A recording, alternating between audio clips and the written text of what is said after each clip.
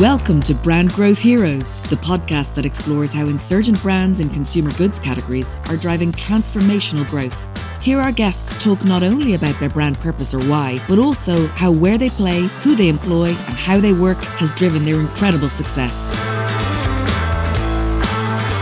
How many of us eat chocolate or other cacao-based products such as cocoa powder or cocoa butter without realising, and this is deadly serious, that we could be unwittingly funding child labour and even child slavery in West Africa?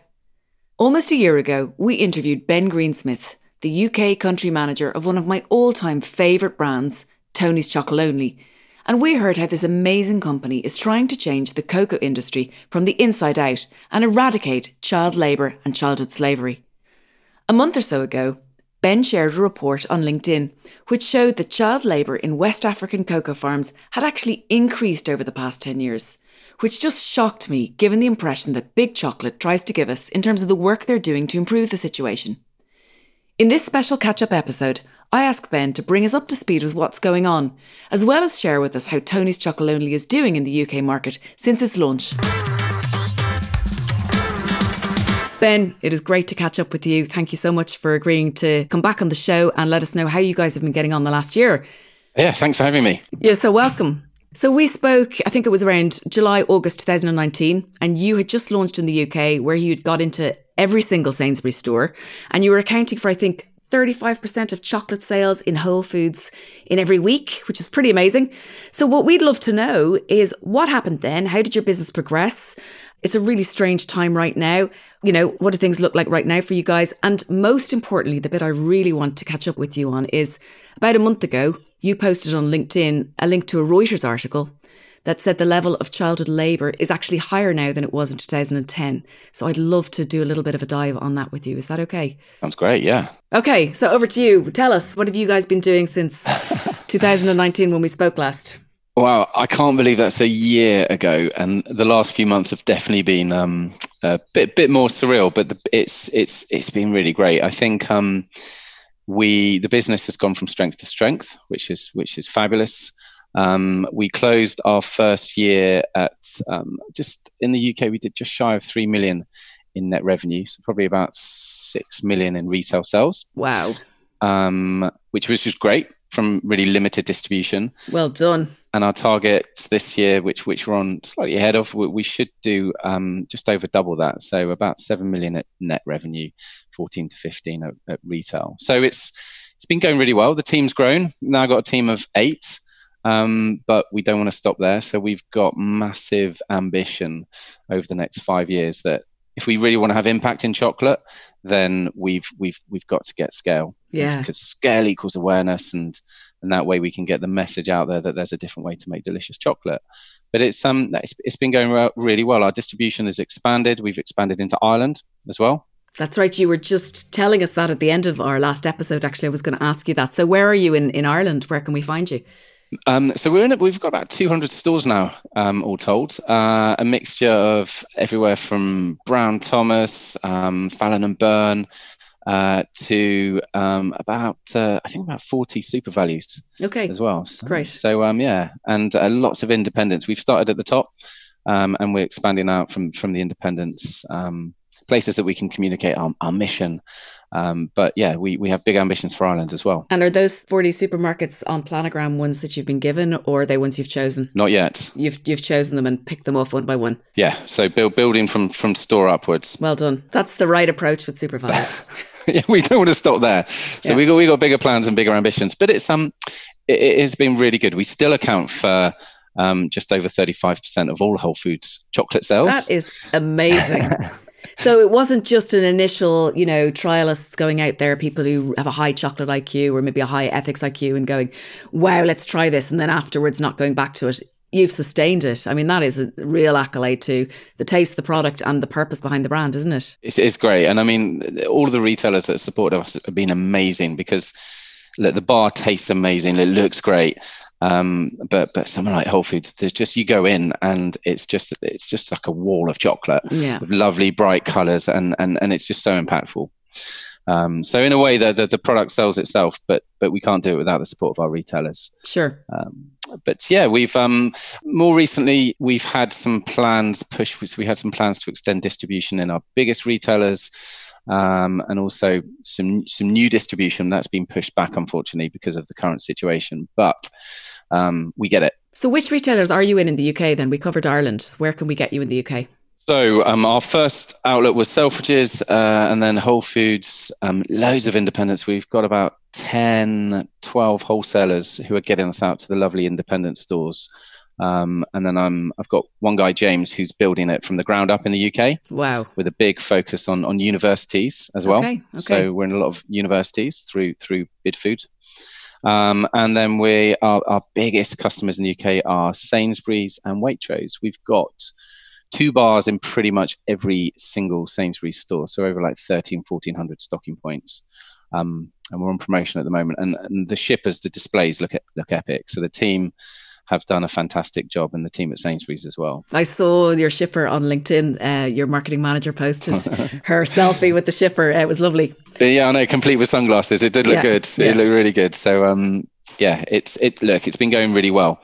And the results we're getting, we know that we've got in Sainsbury's, for example, we've got 3 products in their top 30 confectionery products from a unit rate of sale perspective. Jesus. And if you think we're at 75% premium, that is amazing. It's pretty epic. So we know people are coming back, and they're coming back again and again. So every period, our base just grows and grows and grows, which is really nice to see. So it really proves the hypothesis that you put forward, and I think in our last episode where you were saying that, people are willing to pay this much more for something when it reflects the values that you guys reflect. So that brings us on to, it's been a really difficult time, very different time. How has it been going for you guys, for your team, and what is your business looking like during these very different times?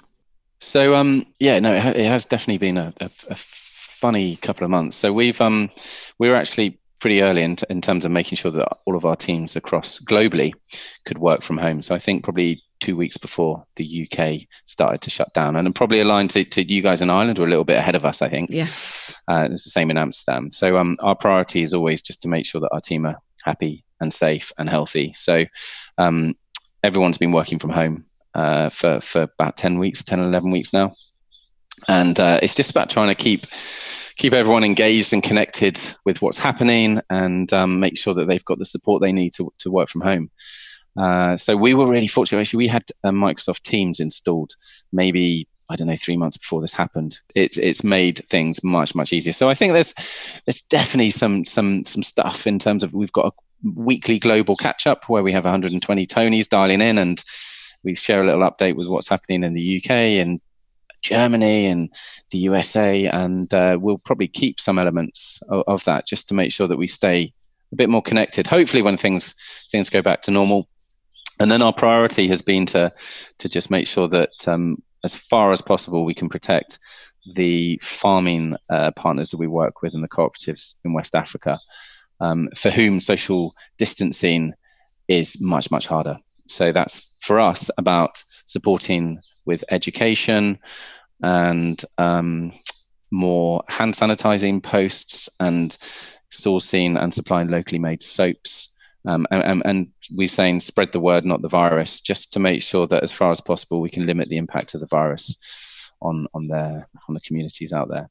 But in terms of where and how the business is really healthy, it's chocolate at the end of the day, so it's in the grand scheme of things, it's pretty unimportant, and we know that.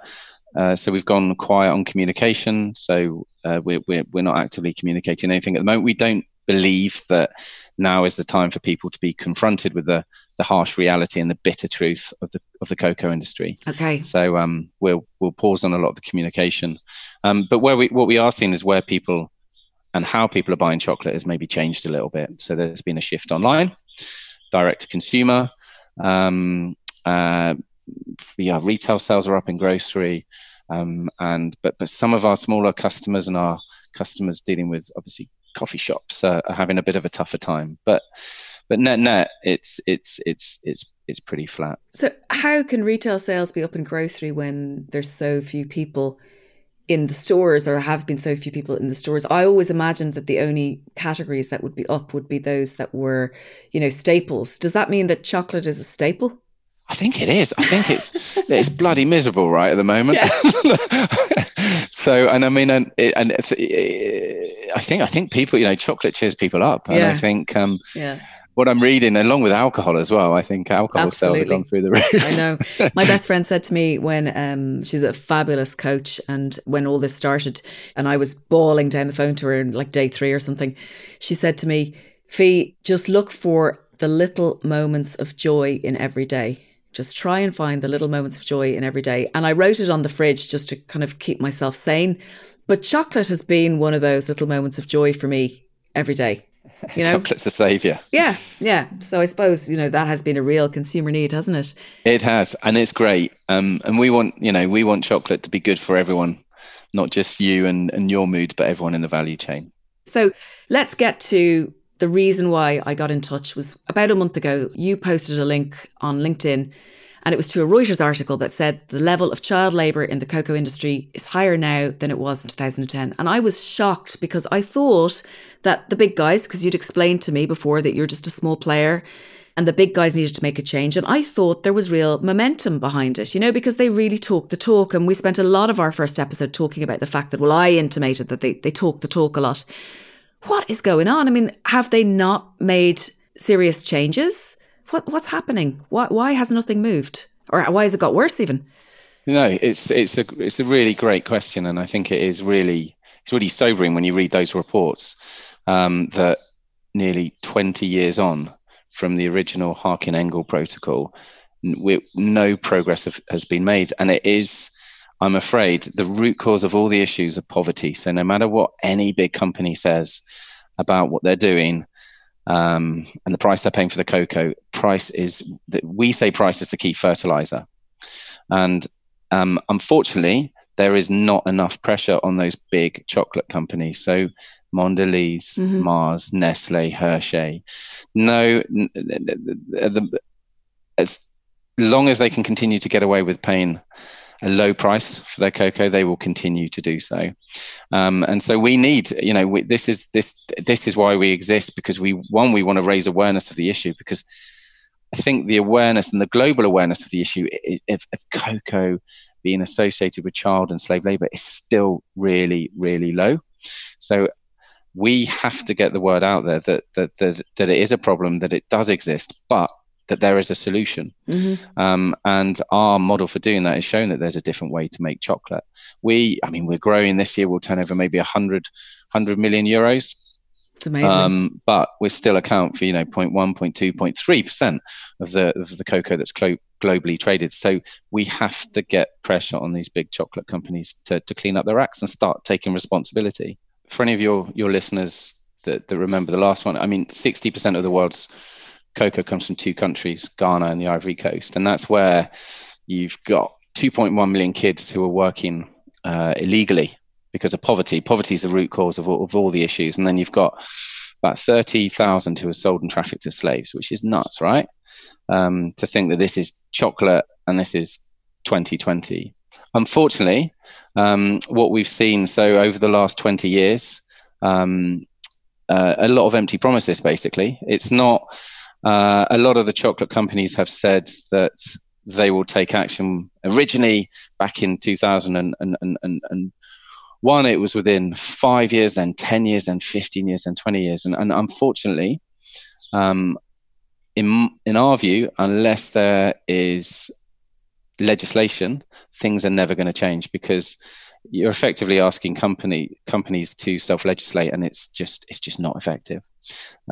So we're not seeing any of the big chocolate companies move fast enough, and the dates keep getting pushed back where they'll make changes. So we've actually got a petition at the moment where we want to make it illegal for any companies to have slave labor or child labor in the value chain, because we think that self-legislation, self-accreditation just doesn't go far enough, and it's really time to put an end to it.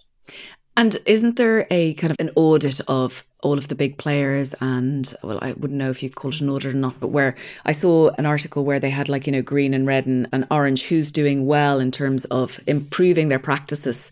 And I think Nestle was doing better than they were the previous years. You guys were at the top of the rank, weren't you?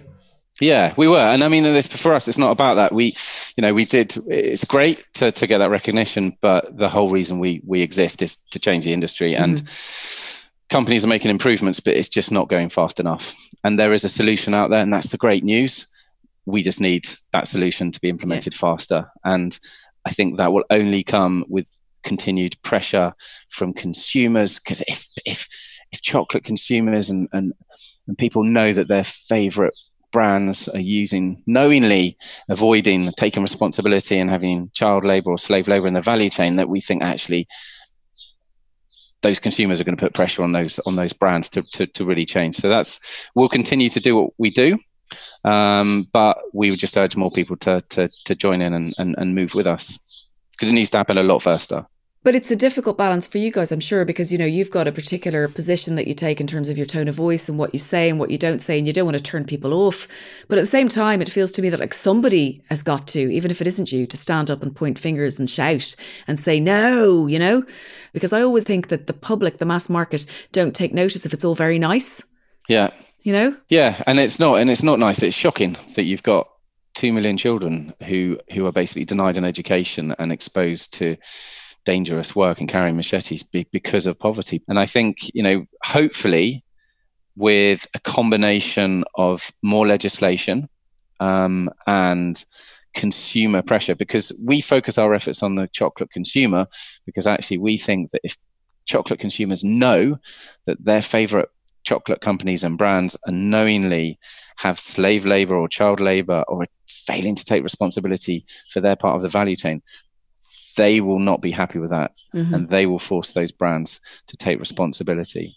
What's really interesting is in the States, there's some of the congressmen, a couple of congressmen in the States at the moment, are trying to push and lobby to ban the import of cocoa from West Africa. Oh, wow.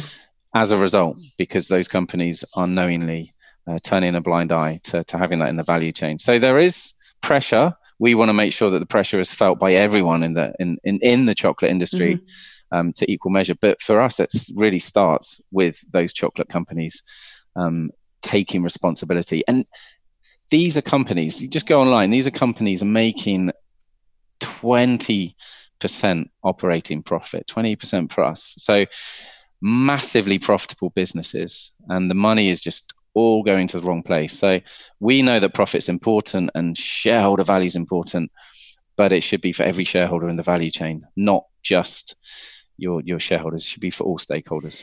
I wonder, is there something, in terms of the way we get the whole of the public involved in this, is there something around the cognitive dissonance of loss aversion versus gain? Apparently that we're much more turned off by the idea of losing something versus gaining something that we never had anyway.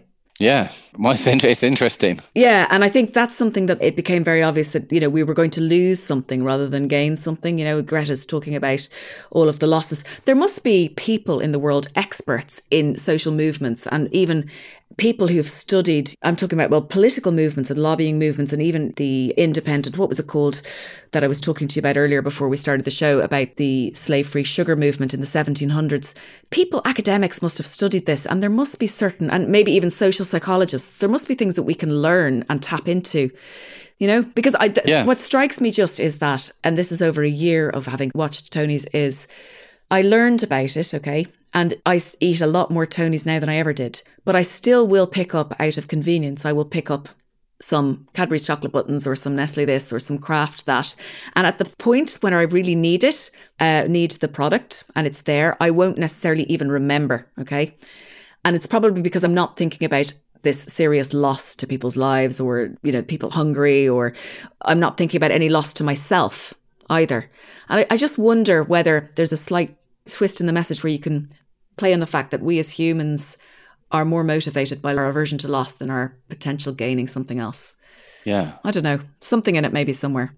Yeah. Well, I mean, hopefully I can make it easier for you to make the right choice, but that will come through physical availability Yes. and growth. It And will. then, but I mean, ideally you wouldn't have to make a choice at the fixture, right? You shouldn't be thinking, No. do I want good chocolate? Do I want chocolate that, you know, has a social conscience and is making sure that people in the value chain are getting a fair wage? Or do I want one where there's a total lack of responsibility? In 2020, you shouldn't be having to make those decisions, right? Of course not. It doesn't feel right. No, it's absolutely mental. And when, you know, I came across you guys in the beginning, like I said to you in the first episode, I'd worked in the food industry and a lot of chocolate brands over 20 years, and I'd never even heard that this was an issue, you know, from the companies I'd worked in. It was never mentioned. It was never, ever, ever brought up. None of the consumers who'd ever written to us had brought it up. So it was shocking to me that it was even a truth, you know. And now that I'm a year on and I do buy Tony's, but it's kind of something that I buy and it's at home because I can't get it where I live all the time, I will try and choose, for example, I've got a Co-op down the road and I will try and choose the Co-op own label chocolate over big brand chocolate because it's fair trade. But what I'd understood from our first interview was that fair trade isn't always as great as slave free. They can't claim slave free. No, fair trade is a great start because it's the reason we have fair trade on the back of our pack. Yeah. Because fair trade believe in empowerment of the farmers, so they treat the farmers as equal. But really crucially, they also they pay a premium over the farm gate price, and that premium is $240 per ton on about $1,000 per ton. Okay. So that just means that the farmers are getting a fairer price for their cocoa. The money goes to the farmers. Fair trade don't tell them what to do with the money. They're treated as equals, which is great. What we then do is we pay a voluntary premium on top of the fair trade premium of about a further $350. So more than double the fair trade premium again back. And that goes direct to the co-ops we work with because we work to enable the farmers we work with, which is about 6,000 this year, to enable them to earn a living income, which means that they can get their family out of poverty. So you pay a fair price on top of. So it's kind of fair trade plus. We would love to see more companies like Co-op, like Waitrose move to fair trade and have one standard industry accreditation, because unfortunately what we've seen over the last 5 to 10 years is companies start their own accreditation. So you have someone like Mondelez Cocoa Life, which effectively just means that there's less of a premium paid. Yeah, and then you have Nestle Cocoa Plan. And it's really confusing, and they're not going far enough because they're not paying enough for their cocoa and they're not taking enough responsibility. But then there's fair trade, and then there's you guys. And I think that was going to be my point, is that I now don't necessarily know whether I know I'm making a better choice choosing fair trade, but I know that it's not the best choice I could make because I know there's you as well. So it does get complex for a consumer at the fixture, you know? Yeah, we've got to make it easier. I think that, you know, fair trade, we have 100% traceable cocoa in our bars. And I think about 8 years ago, when we were trying to develop this, we were told that you'll never get to 100% traceable cocoa in West Africa, and we've done it. And that's a key difference for us as well. So most of the world's cocoa is traded as mass balance. They even say fair trade cocoa is mass balance. It means that the cocoa that you're buying is bought from a big pile and a big faceless pile. And it means that on the other side of the value chain, the companies can hide from it and say, well, actually, I'm not taking responsibility. It's not my cocoa. It's not my production. It's the same. Unfortunately, it's the same with fair trade. All it means that, you know, it's great. It means that someone somewhere has produced that amount of fair trade cocoa that's going into your bar. It doesn't necessarily mean that the cocoa in your bar is fair trade. It just means that someone somewhere has produced that. And that, for us, if we're going to stick our name, Tony's Chocolonely, on a bar, isn't good enough. We want people to know that, as far as possible, that cocoa has been made to the highest standards, and that's really important for us. So it's not only about price, but it's about taking responsibility for the cocoa in your bar as well. And the film that covers all of this, what was the name of that fabulous film that I saw last year? So there's two, actually. I think since we've spoken on Netflix, there's a really interesting program on food, and it's called Rotten, and it's now in its second series. And series 2, episode 5 is all about cocoa and cocoa sourcing. And I would say watch it. It's really, really interesting. And what was really great to see, because obviously this is totally unprompted. It's independent. Mm-hmm. There was an independent documentary towards the last 5 or 10 minutes is when they're talking about part of the solution, they go into detail about us and our sourcing principles, which is really great. And there's also something called The Chocolate Case, which was a documentary made in 2016, I think, all about the story of Tony's. And that, I think, is now on Amazon Prime. Yeah, I highly recommend that to anyone listening. The Chocolate Case is absolutely amazing. It's mind-blowing. And I'm going to go and watch the one you were just talking about, the Rottens, is it episode 5, series 2, with my family, because my daughter's now obsessed with understanding more about this, because she's shocked as a 10-year-old. She can't understand how this could be allowed. How adults, big people, she says, how do big people let this happen? She just doesn't get it. I know, it's nuts, right? It says this is a country that you or I can jump on a plane and in, I don't know, 8 hours time, you can be there confronted by child labour. It's just nuts. And it's chocolate. It's just the most frivolent, luxurious product. So how can we be more public about this rather than it just be you guys on shelf with your packaging? Yeah, look, it's a really great question. And I think for me, it is about awareness. And so the quicker the word gets out there, I think still in the UK, we know that most people aren't aware that there is child labour and slavery associated with cocoa. They don't know where the cocoa is coming from. So we need to keep getting the message out there. And I hadn't actually heard of that. So that's have a look at it, because I think from a historical point of view, I'm just showing to everyone who's listening a bowl. It's a beautiful blue glass bowl, and it says East India sugar, not made by slaves, and it's an 1820s sugar bowl, and it was available in public places. If it was happening back then, a kind of a public movement, and cafes and public houses were getting behind it, why not now? Is there something we can model? Yeah, it's a great question. And if Greta's listening and she wants to get stuck in, then tell her to come and speak to me. Yeah. We do have some really exciting plans that I can't talk about, but you can watch this space for driving awareness over the next 6 to 12 months. So we've had to put on hold for a bit. Well, I've got a special request from my family. So my 10-year-old daughter was doing her theme this week. This last term has been all about technology. And one of the things she had to do last week was create a podcast, bizarrely enough. And she was listening to your episode as a model. And she just said, tell him I'm obsessed with Tony's and what they're doing. Her request is, please could you invent a multi-pack bag of mini chocolate buttons made with Tony's chocolate, and her idea is that each chocolate button would be of unequal size or shape. Right, it's a great idea. We'll sign her up. How old is she? She's 10. Okay, we'll obviously pay her. Don't involve no exploitation. So she said, Mum, you can keep it at the top of the fridge where you keep all the goodies for you and Ju and her stepdad. But we really want to be able to eat Tony's every day, but we can't because we couldn't finish a whole, even the small bars, and you wouldn't let us anyway.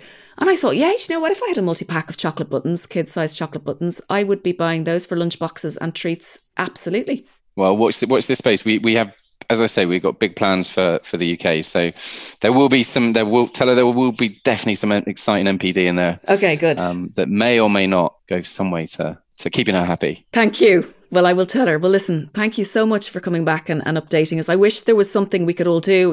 I feel like there should be, if everybody out there started getting really angry about this situation, maybe then it'll become a wider movement than just you guys.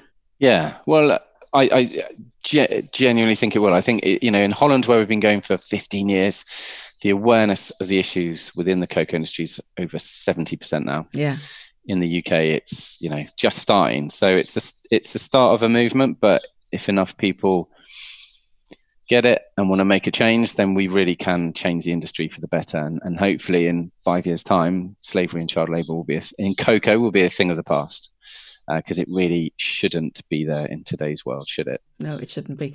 One tip for any mothers out there listening, or even anyone who has a gift cupboard, every time you buy Tony's and you buy a big batch of it, don't forget to always buy about 3 or 4 of the white chocolate with popping candy bars for kids' presents. Right. Nice. It goes down an absolute, they love it because they've never seen a massive white chocolate bar with popping candy. So I always have a stash of them. And then anytime there's an unexpected birthday, it's like, ta-da! Good tip. That's a great tip. There you go. Along with your cards in the cupboard, just for all occasions. Exactly. And it's always like something, special, different. It delights and surprises and all those kind of things. And it makes people feel like you've really gone out on a limb, which you haven't. But, not now, because they'll be listening. They'll be listening. But there's only a few of us. So that's okay. So listen, wishing you the very best of luck with it all. I still believe that you guys could be the biggest chocolate brand in the world. And I want to believe that. And you're still one of my favourite brands out there right now. I'm really passionate about what you're doing, about the product, about the format. I love the fact that all the squares are in unequal size to represent the problem that you're championing. And I can't wait to see where this goes over the next 2, 5, 10 years. And thanks again for coming back on the show. Thanks for having me back. You're welcome.